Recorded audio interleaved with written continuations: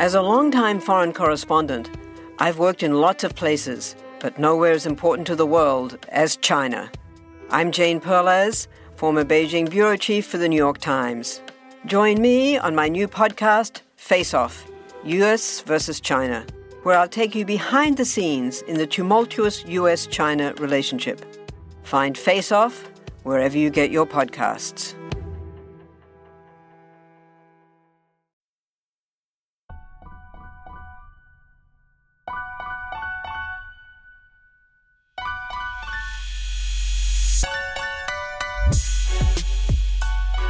All right, what's going on, guys? Welcome to another episode of Bro History. It's Henry Zamota, Danny Abdel-Jabbar here. Danny, how's it going?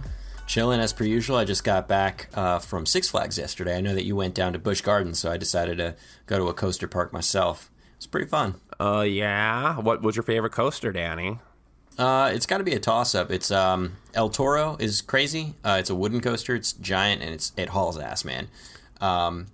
And I would say Superman because it, like, you know, you're in a flying position, and then when you go upside down, it like you're like laying on your back, and I like the G-forces. Like it's like you're laying down. It's kind of cool. Is that the one that plants you upwards like you're about to get railed up the butt? Yes. Okay. It puts you in the position. I'm sure that's your favorite one. Yes. See, I like Six Flags roller coasters. I like their roller coasters. Their best one is Nitro, I feel. Yeah, I love Nitro too, but that's a classic for sure. Six Flags has the only roller coaster that gets me sick. Which one? Medusa.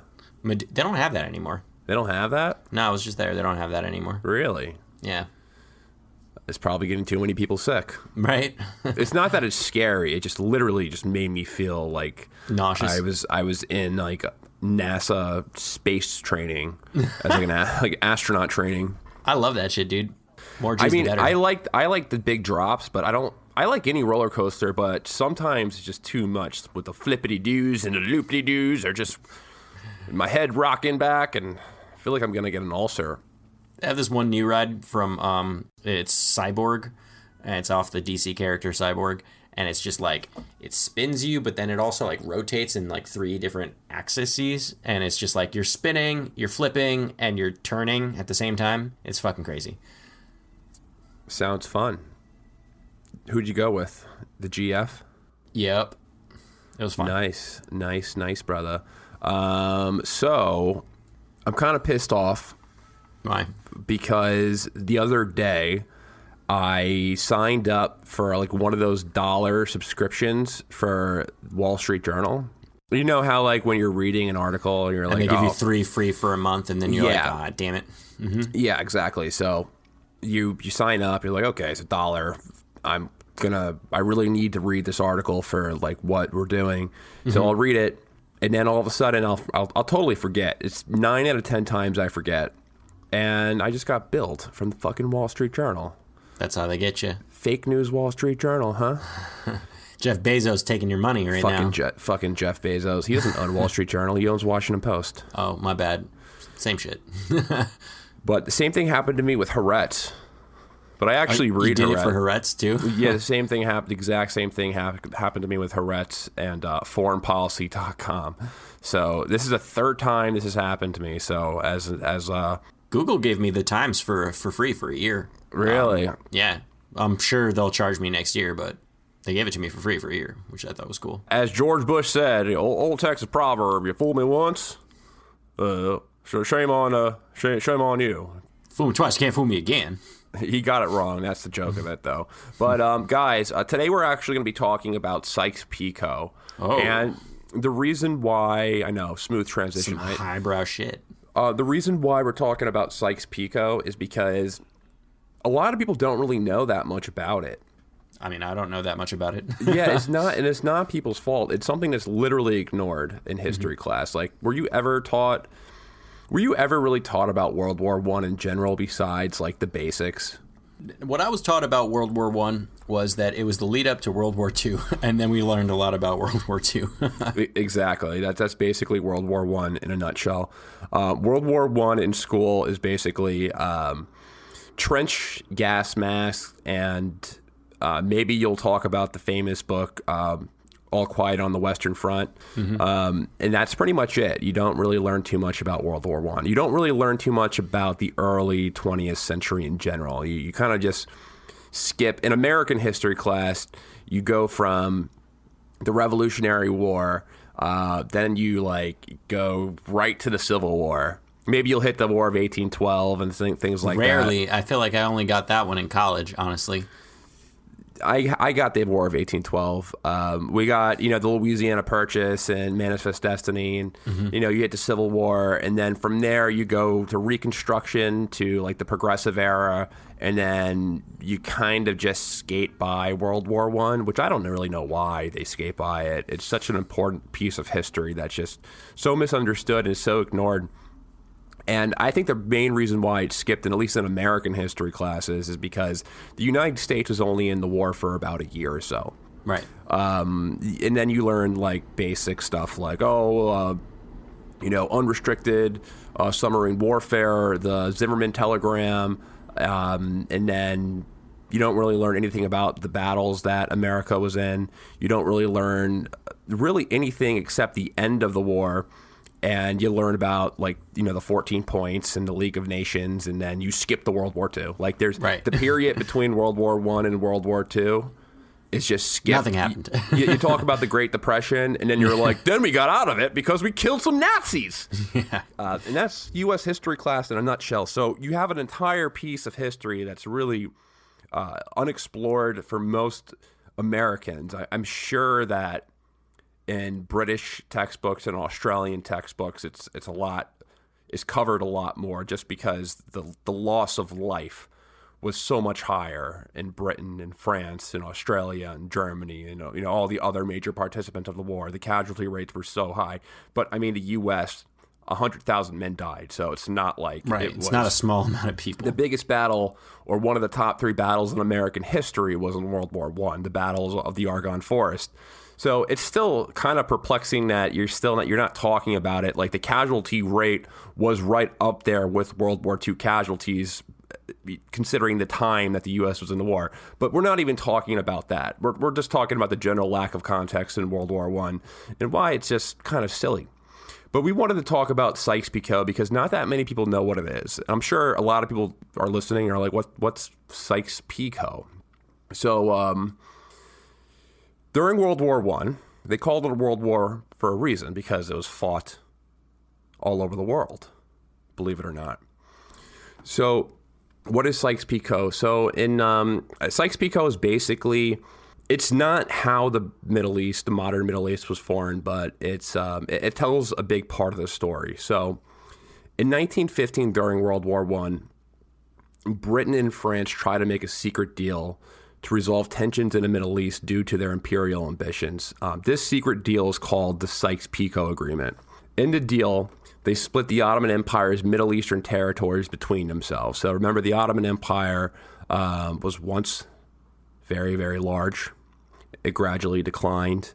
And by World War I, the only assets they really had were in the Middle East and in Turkey. The British and the French did this. They did this by drawing a diagonal line on a map that ran from the Mediterranean Sea to the mountains in Persia. So literally, the two guys negotiating the deal, why it's called Sykes-Picot, is Mark Sykes and Picot, the French dude. Picot. They literally Mark Sykes literally took a crayon, fist in his hand, and just colored it, and probably drunk, and just drew a diagonal line. Straight across. Like, this, literally just type in Sykes-Picot, you'll see the diagonal line. It's from the Mediterranean Sea right up to Persia. So the territory north of this line would go to France. So modern-day Syria, Lebanon, and northern Iraq. Most of the land south would go to the British Empire. So the rest of Iraq, Transjordan, which is Jordan, give it Transjordan, Kuwait, and what's now the northeastern coast of Saudi Arabia. And no one could really agree over Palestine. So it was actually never really changed, huh? Yeah, no one could really agree. No one could really agree over Palestine because, everyone really thought they had a claim over it, especially the French. They said, there was a lot of Frankish blood that was spilled during the Crusades. For the British, the same thing. There was a lot of, Anglo blood that was spilled during the Crusades. So everyone thought they had some type of claim to Palestine. Yeah, so no one can agree over Palestine. It was put under international administration. And at this time, empire building was pretty common. But by the 20th century, it was becoming more and more taboo. Like after you rape Africa for, a good 30 years or so, it starts to become a little taboo. So what the British did is to mask their imperial ambitions, the British started supporting Zionism. They started publicly supporting the Zionist movement to make Palestine a Jewish state. They did this in order to secure the eastern flank of the Suez Canal, while also dodging the accusation of empire building, which what they were essentially doing. Suez Canal being a major shipping lane, of course. They were trying to protect the imperial ambitions or claim to Egypt. Because everything really, it's like looking at the British Empire and the history, everything, it sounds like everything that they do is for their claim to India. It's for their claim to Egypt. But yeah, they wanted to have a friendly government in place in Palestine to protect Egypt, which was like a major breadbasket and important strategic part of the British Empire. Right. So they thought, well, this ended up completely backfiring, of course. They thought the Arabs would be mad, but they would eventually recognize the economic advantage of Jewish immigration, because we all know Jewish people tend to do pretty well. Saying this is a positive. And the Arabs were furious. This resulted in the British limiting Jewish immigration to Palestine, which really pissed off the Zionists now. Right, now they're pissing off two people. So now you have two angry parties, the Arabs. The Arabs and the Zionists are both mad at the British. So another part of this is that under the League of Nations, both Britain and France were supposed to direct all these new countries that they were basically either set up puppet governments of or countries. They were supposed to direct these countries to independence. But they really dragged their feet throughout the entire process. And at the end of the day, this resulted in revolt and terrorism from both the Arabs and the Zionists who were in that area. So that's kind of like what Sykes-Picot is and what it led up to. But I think, honestly, the most important thing to do is not necessarily go through the Sykes-Picot agreement itself, because it's frankly, it's kind of boring. It's basically a bunch of people just arguing over land. Right. Which is not always boring, but I feel like it's way more important to understand like the total context and what actually led up to Sykes-Picot. Like why was the Middle East important? How did we end up here? Like how did we end up at this point? Because that goes largely ignored. Like most people who know about early modern Middle East history and all of that, it really just kind of starts with like, oh, the British and the French got greedy and they started splitting up land and all that shit. And there's no like subtlety. There's not subtlety, but there's no nuance in there. There's no substance in there. Like why were they? Like why did this happen? I feel. And it's really good backdrop for a lot of the stuff that we talk about. I mean, we focus on a lot of geopolitics and specifically around the Middle East, just because it happens to be very relevant today and important. And I think it's good for everyone out there that's listening and or watching today to kind of get a bro history lesson on like how did this all happen. So there's something seriously wrong with Iraq and Syria. I don't mean like there's something wrong with Iraqis and Syrians. I'm saying there's something wrong with the actual names of the countries. I mean, the names of the countries are an absolute enigma in itself. Like, of course, the name Syria is connected to Assyria, which was an empire in the Middle East for centuries. Mm-hmm. And biblical. Then it was biblical meaning. And the Greeks and the Romans used to refer to pretty much all areas east of the Mediterranean as Syria. You hear of something called the Greater Syria Project, which is basically like the Levant. So the Greeks and the Romans actually used to refer that whole region as Syria, mm-hmm. which in Syria, when translated, it just means the region. However, the British forgot to write down how they came up with the name Iraq. Like, we don't really know where the name Iraq comes from. Oh, that's interesting. It is interesting. The popular theory among historians is that Iraq is based on Uruk, which is an ancient Mesopotamian city-state. It's also the word for riverbank, but like no one really knows where Iraq came from. Like, it's not confirmed. I'm sure some assholes listening is like, oh, I know for a fact it's blah, blah, blah. But I don't think anyone really is pretty interesting, though. It probably is, but I don't think there is a source of how they actually came up with the name Iraq. It's all speculation. Maybe. So there's some Brit who's like, hey, mate, what are we going to call this Afghanistan? I don't know, Menji. Why don't we call it Eric? Like, hey, Eric, you forgot your porridge. Something like that. That's how I kind of imagine how Iraq, the name. All these fucking cunts. Oh, Uruk is a fucking cunt. What did you say? Uruk? Iraq? Sounds like a perfect name. Something along the lines of drunk Brits in a tent. And French. Drawing up lines. Well, the British were the ones who named it. They were the ones who had the administrative control over that area, which is now modern-day Iraq. The French took Syria, but we'll get into that later. So I think to understand, like, we're going to have to go back even further now. Let's go back in our time machines. Let's go back 1,400 years. We're going to get a time crystals. Alex Jones is going to give us our time crystals, and then we're going to fly back. We're going to... Soros, we're going to have to strangle him as a baby. The globalist threat. No, really, to understand the root of the problem, you have to have a basic understanding of Middle Eastern history over the past 1,400 years. Oh, that sounds riveting. No, but it's not. I'm gonna fly through this, so it's not boring. Let's try it. All right, so I'm gonna try to make this as concise as possible, and I'm gonna miss a ton. So, leave your complaints at our PO box. That doesn't exist. So the Arabs started building an empire in 633 AD, and by 750 AD, that empire it stretched from Spain to Pakistan. Yeah. Despite what many critics say of Islam, the Arabs were not genocidal maniacs like the Mongols or the Spanish. They actually showed an incredible amount of tolerance to native religious practices. That's right. In fact, believe it or not, when the Arabs were first when they were first conquering Africa, they preferred not to convert their subjects to Islam. They preferred to tax them instead. So they were socialists.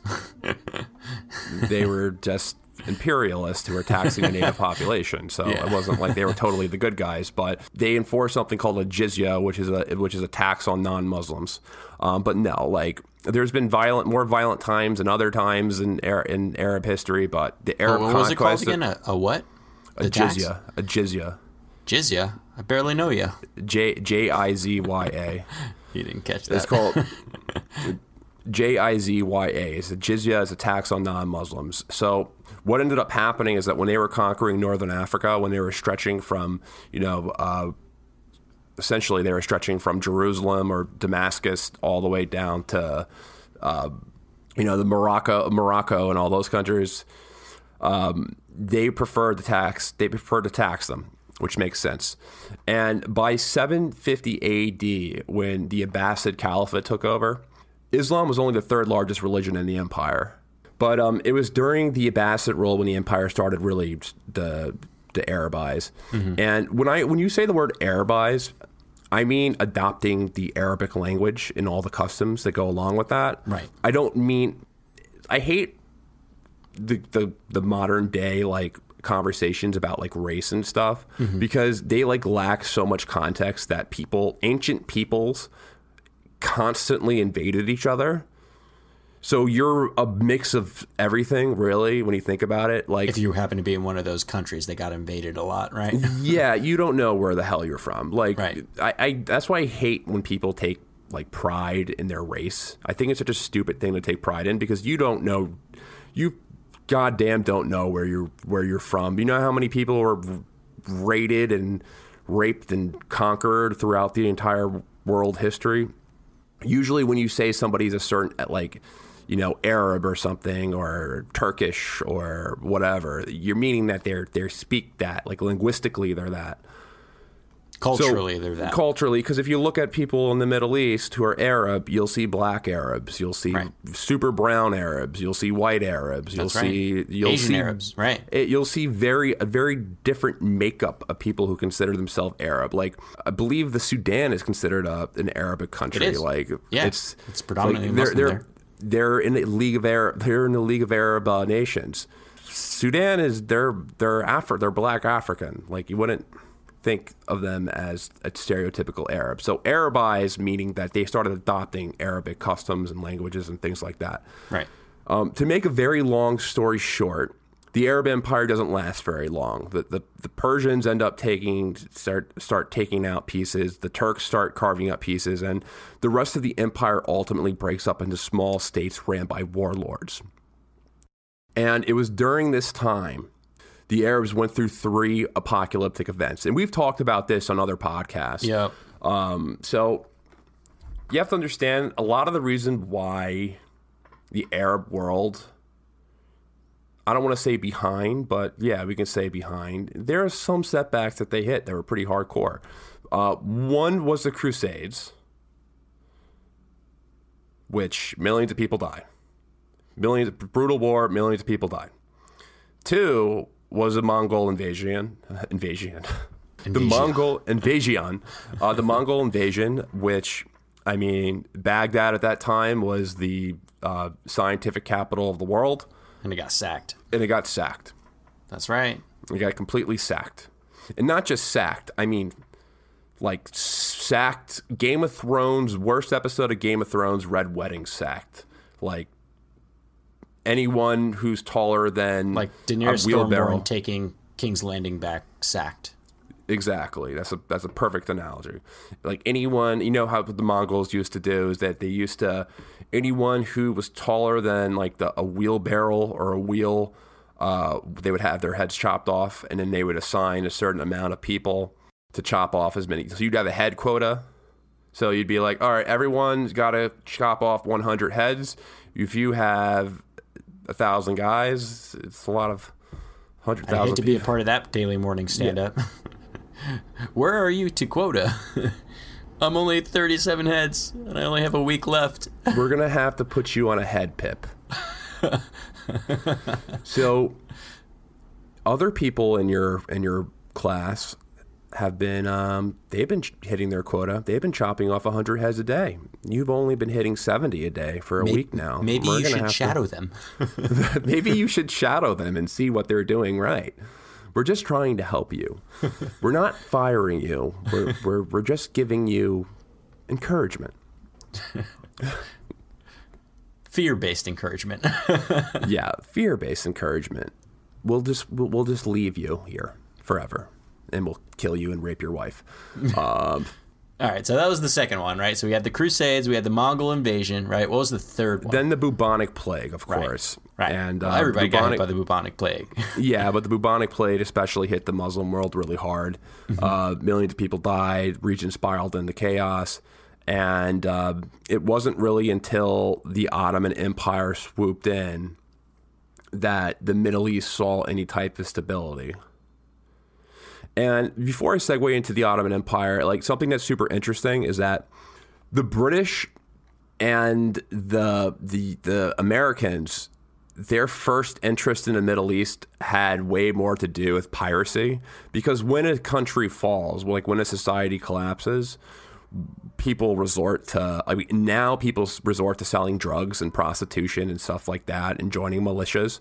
And in the case of like Eastern Africa, pirates, like Somalian pirates. But I mean, that was the same back then. People would become pirates. So the Middle East was a haven for pirates. So what's super interesting is that, you ever hear the story of Thomas Jefferson and the Barbary Pirates? No. You never heard about that? Me. No, please tell me. This is a little bit of a sidetrack, but it's a super interesting story. So the Middle East was infested with pirates at the birth of our country during the time of U.S. independence. Basically, what they would do is that they would hold ships hostage, and if you paid them a tax or if you bribed them, they would let you go. The U.S. said, we're not going to pay that. We're not going to pay that we're not doing that. Screw you. So the U.S. sent their fleet at this time. There's like 4 or 5 ships, their fleet, to the Middle East, and they hired a mercenary army of like Greeks and native barbers, and they ended up defeating a large part of those pirates. And that marine saber, yeah, the scimitar. Yeah, that was actually a gift from some local emir or something like that. That was that's from the Arab world or Northern Africa. I've always wondered about that because that doesn't look like like a blade that like the English would have brought over. No, like that's French. That's a blade that's from Northern Africa. That's cool. The more you know. Scimitars. Dope. The more you know. So, all right, I'm getting too sidetracked here. So the Ottomans, they conquered a territory comparable to the size of the Roman Empire. In fact, what they created was a Sultanate of Rome. The stated goal of the Ottoman Empire was to create a Muslim Roman Empire, which is interesting, right? So their territories, basically, it's Rome minus Europe, plus Rome minus all the Jesus. Middle East. Yeah, Rome minus Jesus. Well, Rome didn't get Jesus till later. That's not till like late Rome. Rome minus the Pantheon. But this is really important to understand for the greater context of Sykes-Picot in World War I. So the problem with the Ottomans is that they weren't Arabs. They were Turkish. Right. So you have a situation in the Middle East and Northern Africa where the majority of Arabs became the subjects to the minority Turks. When the Ottomans started to decline, European powers started to realize that this is something that they could exploit in order to divvy up the Ottoman Empire. Right. And those guys aren't like you. You should do something about it. Exactly. And it's going to make sense as we get into World War I stuff. Yeah. But they realized that there was the Arab-Turk split existed. Mm-hmm. It's because the minority ethnic group ruled over the majority one, at least in the Middle East. So what's really interesting is that for most of the 19th century, it was British policy to support the Ottomans as a bulwark against the Russian Empire. Mm-hmm. So, this was the time of the Great Game when Britain's primary imperial rival were the Russians. Basically, the Great Game is like the imperial chess game between Britain and Russia over like Afghanistan and Central Asia. Basically, Russia was expanding and Britain was like freaked out because whenever somebody approaches India is like, if you look at like English history, India is like their ball sack. Like whenever someone comes close to their ball sack, they're like, "Wow, no!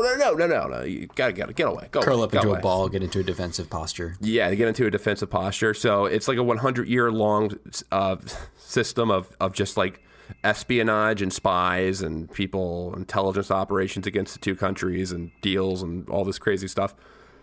So that was a history between Russia and Britain for a long time, and it was British policy to make sure the Ottoman Empire would be there. So in the case of Russia expanded over into like Constantinople or into Turkey, that they wouldn't be able to do that because that would be very bad news for British policy at the time.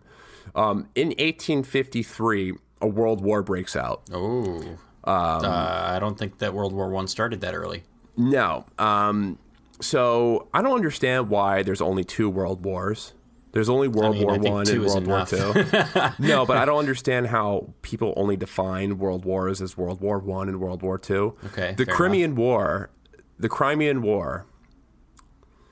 The one versus Ukraine versus Russia like a couple of years ago? No, the war between was definitely a world war. It was a war between the British, French, and the Ottoman empires against the Russian Empire. Mm-hmm. And basically, fighting took place all over the world. Fighting took place over the Balkans to the Baltic Sea to Asia. Mm-hmm. Millions of people died. It was absolutely a world war, in my opinion. Like it was just sounds like it. It was the most brutal war in the 19th century, besides maybe the Civil War.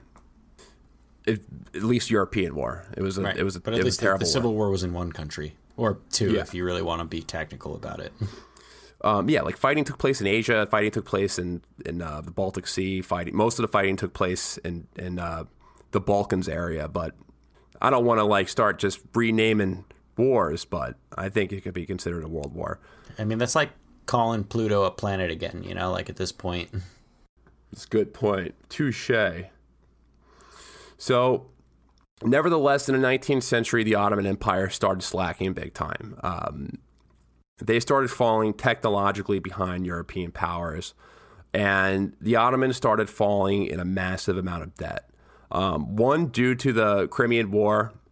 If I'm pronouncing that, you know, save your comments to our PO box because I mispronounce everything. You can fax us. You could fax us. You can text me at 555-555-555-555. Yeah. 55-8432. Want to learn how you can make smarter decisions with your money? Well, I've got the podcast for you. I'm Sean Piles, and I host NerdWallet's Smart Money Podcast. On our show, we help listeners like you make the most of your finances. I sit down with NerdWallet's team of nerds, personal finance experts in credit cards, banking, investing, and more. We answer your real-world money questions and break down the latest personal finance news. The nerds will give you the clarity you need by cutting through the clutter and misinformation in today's world of personal finance. We don't promote get-rich-quick schemes or hype unrealistic side hustles. Instead, we offer practical knowledge that you can apply in your everyday life. You'll learn about strategies to help you build your wealth, invest wisely, shop for financial products, and plan for major life events. And you'll walk away with the confidence you need to ensure that your money is always working as hard as you are. So turn to the nerds to answer your real-world money questions and get insights that can help you make the smartest financial decisions for your life. Listen to NerdWallet's Smart Money Podcast wherever you get your podcasts. You can spend less time staying in the know about all things gaming and get more time to actually play the games you love with the IGN Daily Update podcast. All you need is a few minutes to hear the latest from IGN on the world of video games, movies, and television with news, previews, and reviews. You'll hear everything from Comic-Con coverage to the huge Diablo 4 launch. So listen and subscribe to the IGN Daily Update wherever you get your podcasts. That's the IGN Daily Update, wherever you get your podcasts.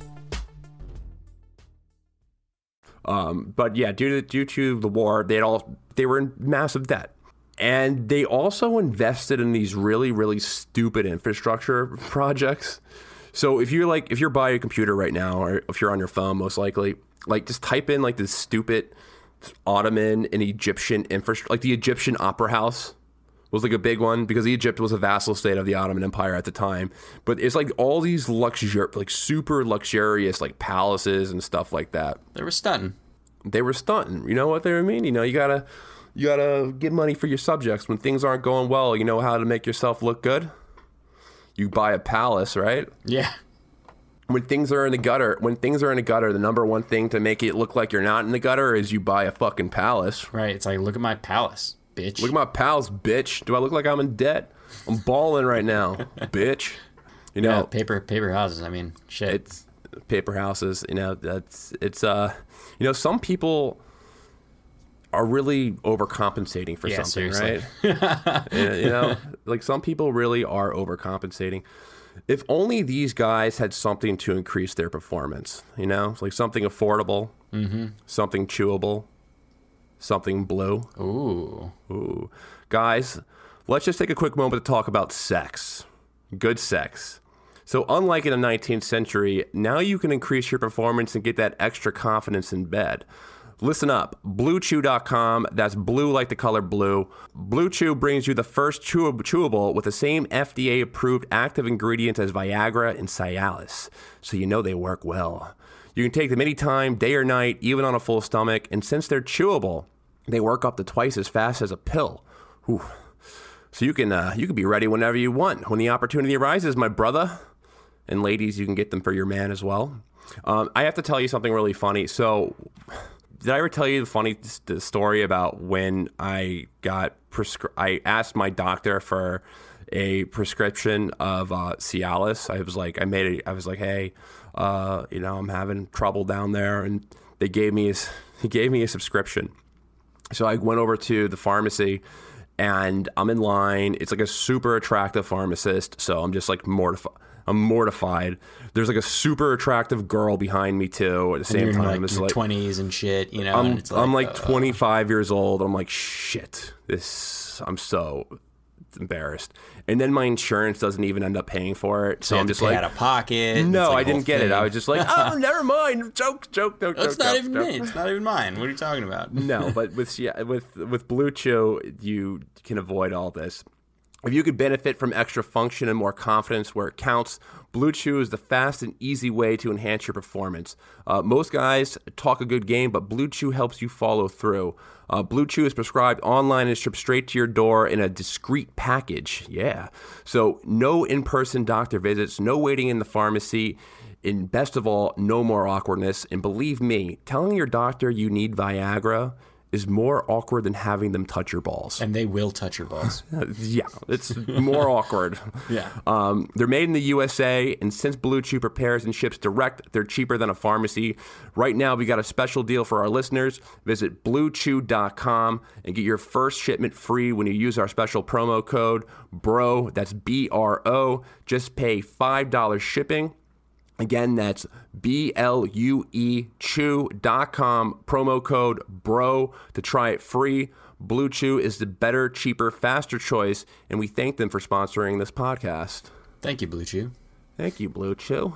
Making people happy. That's the type of people that we want to work with. Definitely. So back to the Ottomans. Those Ottomans who couldn't get it up, so they had to spend on lavish palaces. That's right. That's what happens. If only Blue Chew was around back in the 19th century, you would have none of the problems in the Middle East. I know, right? They wouldn't have needed to buy all of those palaces. They wouldn't have needed. So, all right, let's go to the fall of the Ottoman Empire. So, by 1876, the Ottoman government they go completely bankrupt. They go completely bankrupt. And the British policy prior to that was to support them. It was a bulwark against the Russian Empire. Right. But different things are going on at this time. So we got to remember the Germans are now a country. The Germans? The Germans are now a country. That's scary, right? Who gave those guys a country? They gave it to themselves. That was a bad idea, as we see throughout history. So the Germans get a country. So Russia's not like the big imperial rival that they used to be. Now it's Germany. And then, so the British decided to really abandon their 50-year-old policy of supporting the Ottoman Empire.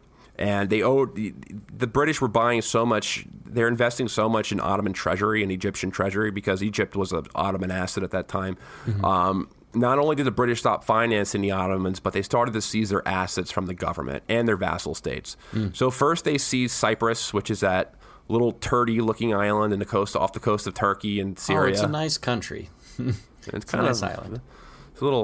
I'm sure it's beautiful, but if you look on a Mercator projection map, it kind of looks like a turd. So they take that turdy-looking island, Cyprus, and then they seize the real important asset, the Suez Canal, in 1882. That's what they wanted in the first place. Anyway. That's what they wanted. So the Suez Canal, it's a extremely, extremely, extremely important waterway. To this day, it's the most strategic waterway in the world. So they seized the Suez Canal in 1882, and by World War I, the Ottomans were referred to as the sick man of Europe. And I'm pretty sure anyone who knows even a little bit about World War I has probably heard that term. You know, they lost the vast majority of their territory. Really, with the exception, the only territory they had left at this time, going into World War I, was the western coast of what is now. The eastern coast of what is now Saudi Arabia, the Levant, Turkey, just the Middle Eastern areas and some of the coastal areas of Saudi Arabia. So at the same time when the Ottoman Empire is going down the gutter, this is the climax of European imperialism. All right, climax. Blue Chew. This is the climax of European imperialism. So the scramble of Africa. When are you going to talk about Sykes-Picot? I know, right? Getting there. I'm getting there. I'm trying to lead up to the event. That's what I'm trying to do. All right, tell me about Africa. So the scramble of Africa, you've probably heard of it. It's when all the it starts off with Belgium taking Congo. That's right. And they're like, oh, look what this little small shit country can do. They can just take a country in the middle of Africa that has a way bigger population. Let's all do it. And everyone just starts taking a bunch of countries in Africa, and in like a 30-year period, I think it went from like 10% European controlled to 95% European controlled. I forget the exact statistic, but it's something insane like that. It was pretty rapid, yeah. Africa was taken over by the European imperial countries in a matter of about 3 decades. All of it, almost every speck of land was taken over. So, late 19th century, there was a imperial standoff between the French and the British Empire and the Sudan. And to make a long story short, and this is really important for the context of World War I, like pay attention to this part. It's called the Fashoda. Fashoda. All right, so the Fashoda incident is a key thing that you have to know. So it's an imperial standoff between the British and the French Empire. It's in Sudan. What happens, to make a long story short, it comes to a peaceful resolution. It wasn't actually like a military conflict. It was more of like a political conflict between the two foreign policy establishments of each country. They were arguing over different claims in Africa. And what comes of it is that France recognizes Britain's right to Egypt. Claim to Egypt. Right. Recognize our claim to Egypt. You recognize our claim to Morocco. Like, that was basically it. So France recognizes England's claim to Egypt, and then England recognizes France's claim to Morocco. But here's the thing. Who the fuck cares about Morocco, right? Like, Morocco's not really that important, right? In the 18th century? Or 19th century? Yeah, come on. I don't know. There's a lot of spices and stuff there. It's a pretty pretty cool country. They got what's riads. What's more important, Egypt or Morocco? I mean, geopolitically, probably Egypt because of the Suez Canal. But yeah, forever. It's always been. But you got to be important. Specific because Morocco's a cool country. I'm not saying which country's cooler. I'm saying which important is what country. If you're playing Monopoly, what would you rather land on? Park or Boardwalk or the stupid purple one in the beginning? Purple one, whatever it is. Would you rather land on Charizard or Caterpie? The only Monopoly I play is Pokemon Monopoly. I didn't know that there was a Pokemon Monopoly, and now I have to go get it. Yeah, I think Charizard and maybe like Articuno or the Blue Broadway and Boardwalk. Mm-hmm. But what would you rather land on? You want to land on Boardwalk or Park Place? For Charizard. For Charizard. So when this happens, it looks really bad to the French. They're like, man, we just got swindled again. It's like, damn it. Those damn Brits, they swindled us again. Son of a bitch. It was more like, oh, the putain. Sacré bleu. Sacré bleu. So it was more of like that. So going into that context, this is when the French start becoming very, very suspicious of every single move that's really made from the British Empire. I mean, as they should have. Brits were really sneaky then. As they should have. As in tradition. So let's skip ahead. So as I said before, the new imperial rival to everyone is Germany at this time. And part of the reason why they made they made a truce was because they both recognized that Germany had a population of 80 million people. They took the characteristics of the Prussian military. Prussia had previously just wiped the floor with France in a war. The German army would have wiped the floor with Britain in a war. They recognized that we got to stick together. These Germans they would kick our ass without each other. So there's this new policy that arises where they support each other, but they're also secretly back, like they're frenemies. The frenemy policy is basically what happens. So they both become highly suspicious of each other from all their moves, but they had to be really smooth about what their intentions were. They had to.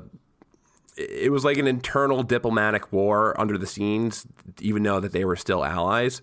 So World War I breaks out. Let's just skip right ahead. So when World War I breaks out, there is a the primary European influence in the Ottoman Empire at this time is Germany. The Ottoman Empire does ally with Germany, and what they do is that they declare a jihad on the British and French troops. So what this means is that the Sultan of the Ottoman Empire is a very influential figure in the Ottoman world at this time. So what this basically means is that the British need to be really careful about their Muslim subjects rising up against them, which is a big problem because the Britain have been putting down revolts their entire life. That's the British Empire. Ergo, India. And they know how far a Muslim revolt can go. They've dealt with them before. So they're like, fuck, what do we do? All right, well, what we could do is that we can invade, like we're fighting Germany right now in a brutal stalemate war on the Western Front. It's really bad, not going anywhere, and a lot of people are dying. So why don't we try doing this? We got to take out the Ottomans because they're pissing off all the Muslims in our territories. So let's invade the Ottoman Empire. That sounds like a good idea. Let's do that. We'll take them out, and then we'll go straight up to we'll go through Turkey and then up to Europe, and then we'll win. We'll win the war, and that'll be it. We'll take out Austria, and then Germany will be completely screwed over. The Ottoman Empire is weak. As we know, we just seized a bunch of their assets a couple of years ago. They can't do nothing. The sick man. They're the sick man of Europe. So this is where the story gets kind of fucked up. And this is where that political grandstanding between the British and the French starts to really play a part. So what they originally wanted to do is that they wanted to take this port called in Alexandretta. I think I'm pronouncing that correctly. Alexandretta. So it's a port that is in the... So prior to this, I'm getting too ahead of myself. So prior to this, France had already told Britain prior to the war that they were interested in Syria. Right, they're trying to get in on this game. And Britain said nothing. They were like, oh yeah, sure, take it. Go, yeah, whatever. And French were like, we have a claim to Syria! Because there's a really long history of Franks in Syria, and Damascus is basically a holy city and all that. And right. There's like a union. There's a bunch of French schools there and stuff. They're like, we deserve it. We deserve it. So the British say nothing. So they wanted to when they wanted to invade, first they wanted to invade the Ottoman Empire. They wanted to take this part that was in I think right now the modern day border of Syria and Turkey and Alexandretta. And the French were like, don't fucking even try to do that. Like, we don't trust you for a second. Once you land there, you're going to claim that area. We've already said we wanted that area. Don't even try that. So the British are like, fine, we'll do it. We'll do something else. So they decide to invade. They decide to invade Gallipoli.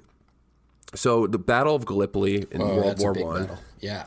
The Battle of Gallipoli in World War I was one of the most humiliating defeats in military history. The British Empire, the British Australian primarily troops were slaughtered on that beach, just completely slaughtered. Very unpopular. Winston Churchill almost ruined his political career for it because he was one of the people who spearheaded it. So it ended up really, really, really bad. And it was due to a dumb, stupid political move. They should have taken a different port in the first place. They should have taken the Alexandretta port. But they didn't because they didn't want to piss off the French. They didn't want to alienate them. And at this time, the French were taking on the brunt of the war in the Western Front. So they couldn't piss them off too much. It was too close of an ally. So when that fails, they decide that they need to do something different. All right, what are we going to do? We're in a stalemate we're basically in two stalemates. We have a stalemate on the Western Front. We have a stalemate down in Turkey. Like, this is just terrible. Like, this is awful. I don't think this can get any worse. So remember, so if you go back, I said that the British realized that something that they could exploit in the Ottoman Empire was that the majority Turks, or minority Turks, ruled over the majority Arabs. Oh. So basically that's something that we can work with, right? Yep, they put together a bunch of bots, and then they infiltrated Twitter, and then they started putting out a bunch of fake news to divide the people. So they're like, okay, this is something that we can work with. We can work with this. We can get these Arabs riled up, cause some mischief. So what they do is that they tell. So here's one thing they need to do. It's a brilliant plan, and the British are also interested in the Middle East because they had just recently discovered oil in Iran, and they're just making a shitload of money, and they figured that there was going to be a lot of oil other places in the Middle East, so they really wanted some certain areas. But besides that, this is just the strategic battle stuff. So they go to the Arabs. They go to the Sharif of Mecca. They go to Sharif Hussein, and they're like, hey, buddy, we're fighting these fucking Turkey bastards. How about your own state? How do you like that? You get your own Arab state. Get your own palace, too. You can get all your own. And the Sharif of Mecca was like, yeah, hell yeah. Hell yeah. I'll just wait till this. I'll just wait till this motorcycle goes. All right. So the Arabs. So Sharif Hussein was like, "Yeah, buddy, tell me more about this Arab state. I'm definitely down for this." So they tell them like, "Hey, listen, you start a revolt. You can have your Arab independence. We'll get to Turkey. Will be gone." And you'll have your own Arab state. You know, you'll have Damascus. You'll have this big area. It's all carved out for you for helping us defeat the Ottoman Empire. So they revolt. And this is the story of like Lawrence of Arabia. You know, when like the famous story of Lawrence of Arabia, you know, they start defeating the Ottomans and they start engaging in guerrilla warfare. They eventually take Damascus and then it's gone. The British overpromised it. So they also promised Damascus to the French at the same time. They also did to the Arabs. So the British during World War I, they were in this whole game of trying to please the Arab population along with the French population. And then later in the war, they tried to please the Zionists. They just overpromised land in the Middle East that they couldn't give to everyone. And at the same time, they also had their own imperial ambitions. So they didn't get their own state, the Arabs. It was famously the French Mandate in Syria. And that's why everything's so fucked up there. I mean, basically, they were like promising the one girl to go to prom with her if she would just do this one thing. And then they promised the other girl. And now, can't bring two girls to prom. It's not possible. It's against the rules. Yeah, basically. That's what happened. Unless you're a pimp, but, British ain't pimps. So that's basically what happened. So they overpromised land. So, I mean, the reason why they reached out to the Sharif of Mecca is because the Sharif of Mecca had a direct lineage to Muhammad. So they had, he had more street credit. He had more street credit than the Sultan of the Ottoman Empire in the Muslim world. So that would cause a ruckus in the Ottoman Empire, and then it would also prevent rebellions within British territory. Right. But yeah, that's pretty much a story that led up to Sykes-Picot. That the Sykes-Picot Agreement was basically the deal that was secret between the French and the British that the Arabs didn't know about. To divide the area up without them knowing. I mean, there's more layers to Sykes-Picot, like Russia and Italy and all these other countries were involved, but Sykes-Picot got spun upside down because Russia went communist and they pulled out, and they were supposed to get Constantinople and stuff like that. And so like a lot of, the Sykes-Picot that you look at, like the line between the Mediterranean and the Persian, like that's not what ended up happening. Like, these different countries ended up being formed, and Israel and Palestine, and that ended up being formed as well. But That's basically what it was. So, I mean, that was a 55-minute explanation of Sykes-Picot. How did I do? Is that good? I know a lot more about it now than I did before. I'll tell you that right now. And it's not an easy topic, but I think what I've learned so far is that it's not just cultural or linguistic differences. It's like a bunch of like external geopolitics that really screwed up the whole area. And I find it really interesting, especially in the beginning when you talk about those names. Like, I can't get around the fact that nobody really knows why they called it Iraq. They're just like, yeah, that sounds good. Iraq. Maybe somebody knows somewhere, or maybe someone has some source. If someone has a source of where the name Iraq comes from, I'd love to know that. I would love to know that, because I don't know. As far as I know, it's just like something that's out of the blue. What would you have called it if it was up to you? I would have called it like Mesopotamia or something. Sumeria, I would have maybe? called Sumeria. I would have called it something if I was like a British officer or somebody who was like making deals back in the 14th century, in the early 20th century on behalf of the empire. I would have called it something like Mesopotamia or something like that. I mean, I wouldn't have drawn those lines, first of all. Yeah. Even if I was drawing up lines, I would have drawn up different lines if I was an imperialist. For sure. I would have drawn them up based on like geography. I wouldn't have touched Palestine. I could tell you that much. I would have been like, French can have it. I would have said, say you can have it. I would have, if I was a British imperialist, the only thing I really would have been concerned about was getting the land. I wouldn't be that concerned about getting Jerusalem. I'd be more concerned about getting like Gaza in places that would have a strategic importance around the Suez Canal. And then I would try to get the areas down near Kuwait. And like in that little corner, and then I would try to get lands that were close to the where we found oil in Persia. That's and where everything I would around try, like Oman and the Straits of Hormuz. I would end up there. I would let the British didn't really want Syria. That's the thing. The French were the ones who had this weird obsession with them, because the French, I feel like the French had, like, just reading more about that time period. And obviously I'm reading like biased writers and I'm reading English, people who are writing in English. So I gotta learn French just to do this, right? Yeah, I'm reading way more people like English historians and American historians who tend to be a little bit more sympathetic to the British side than the French.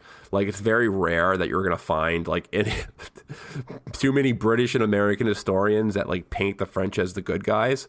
But what you find is that the general perception that they give is that the French had like some type of dogmatic view on spreading like liberty and justice, but they did it with like a cruel hand. But I guess you can say the exact same thing about like America, Democracy. You'll be able to come up with that exact narrative 100 years from now. I mean, now you can come up with it right now. But like, especially 100 years ago, when they start when historians start looking at, why did America completely destroy Iraq? Well, there was this ancient communication technology called Twitter. America was obsessed with spreading democracy. It was ingrained in their blood. Like, I don't know. Maybe that's exactly how the historians will paint that story. Maybe. We'll be the democratists, remember? I mean, there's going to be different historians who paint things in different ways, even how we do it right now. Right. I mean, there's still people who paint the Iraq War as a good thing. There's still people who paint a lot of these Middle Eastern conflicts as completely justified. And there's going to be people who paint them like that 100 years from now. I want to buy like a history textbook from like high school or some shit like that today, and like read that would those be sections. super. That would be a very interesting project. To go through an old school history, like something, because we're roughly the same age. We should get an old one and a new one so we can compare how they talk about it. Well, those new textbooks are expensive as hell. I think I have my little sister's still in high school. Maybe I'll just steal hers. Yeah, just steal her book. Where's your book? I think they do them digitally now. My brother took it for his podcast. I used to get yelled at if I didn't have a cover on my textbook. You know what's disgusting? What? Textbook, like middle school textbooks.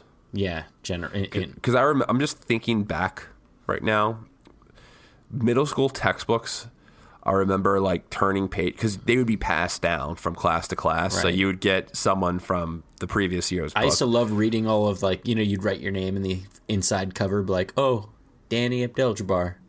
It would be great when you get somebody's book who is funny. Like, oh, I got this guy's book. This guy is hilarious. I can't wait to see what he wrote. Yeah. And then you'll be like dicks everywhere. Like, he got me. Yeah. He put a dick in Woodrow Wilson's mouth. Like, it's, that's, sometimes you just find snot. The pages stick together. You would just be like, oh, someone left a pile of snot in their textbook. That's disgusting. Hopefully I don't get blamed for this. Right? My name's in this book right now. Yeah, I don't want to be the snot guy. Well, it is what it. I mean, there's so much more to discuss on this. I know I've missed a lot of stuff that I should have talked about, but I just wanted to get a very broad, I wanted to give kind of a broad lesson on this. Not lesson, but I wanted to do a broad thing on this rather than it was specific aspect. It was a I wanted to do something more broad and just explain like the pieces in a more holistic form rather than like, oh, well, on this date, the guys who were negotiating this deal were Mark Sykes on behalf of the British and Guy Gray, Monsieur Picot. McMahon was like another British officer who was doing a lot of the negotiation. He was the one who was communicating with Sharif Hussein, and there's like a lot of letter correspondence that go deep into basically how the British completely misled the Arabs to thinking that they would give them an Arab state. And it's really funny looking through these letters because it starts out as very specific. So the British are like, yeah, well, you're going to get this area. And then it just comes complete, like the following letters are completely vague. There's like, maybe we'll give you stuff. And then eventually King Hussein, the Sharif Hussein is like, what the fuck? Why are you being so vague now? You said we're going to get our own state. So it's interesting. There's so much more into this topic, and there's I'm sure there's so much more that hasn't been explored yet into it. But the books that I really suggest if you really, really want to learn more about this, and we'll definitely be touching on this topic more because it's such an important part of like the overall thing that we talk about. We talk so much about the Middle East, so why not talk about something that's just so pivotal in Middle Eastern history? A book that I'd recommend reading would be A Line in the Sand. There's a lot of books that go more into like, I didn't really touch Israel and Palestine at all, or like the Zionist movements, but honestly, that's just another subject for another day. We will get into that. But anything else before we conclude this? We're going on over an hour at this point. Nothing, man. Thanks for bringing me up to speed on Sykes-Picot. You're welcome. All right, everyone. I hope you guys enjoyed this episode. Make sure that you rate and review the podcast. That is the number one way to support the show. Rate and review. And I love you guys. Appreciate the time that you give us. And we look forward to giving you more episodes soon. Peace.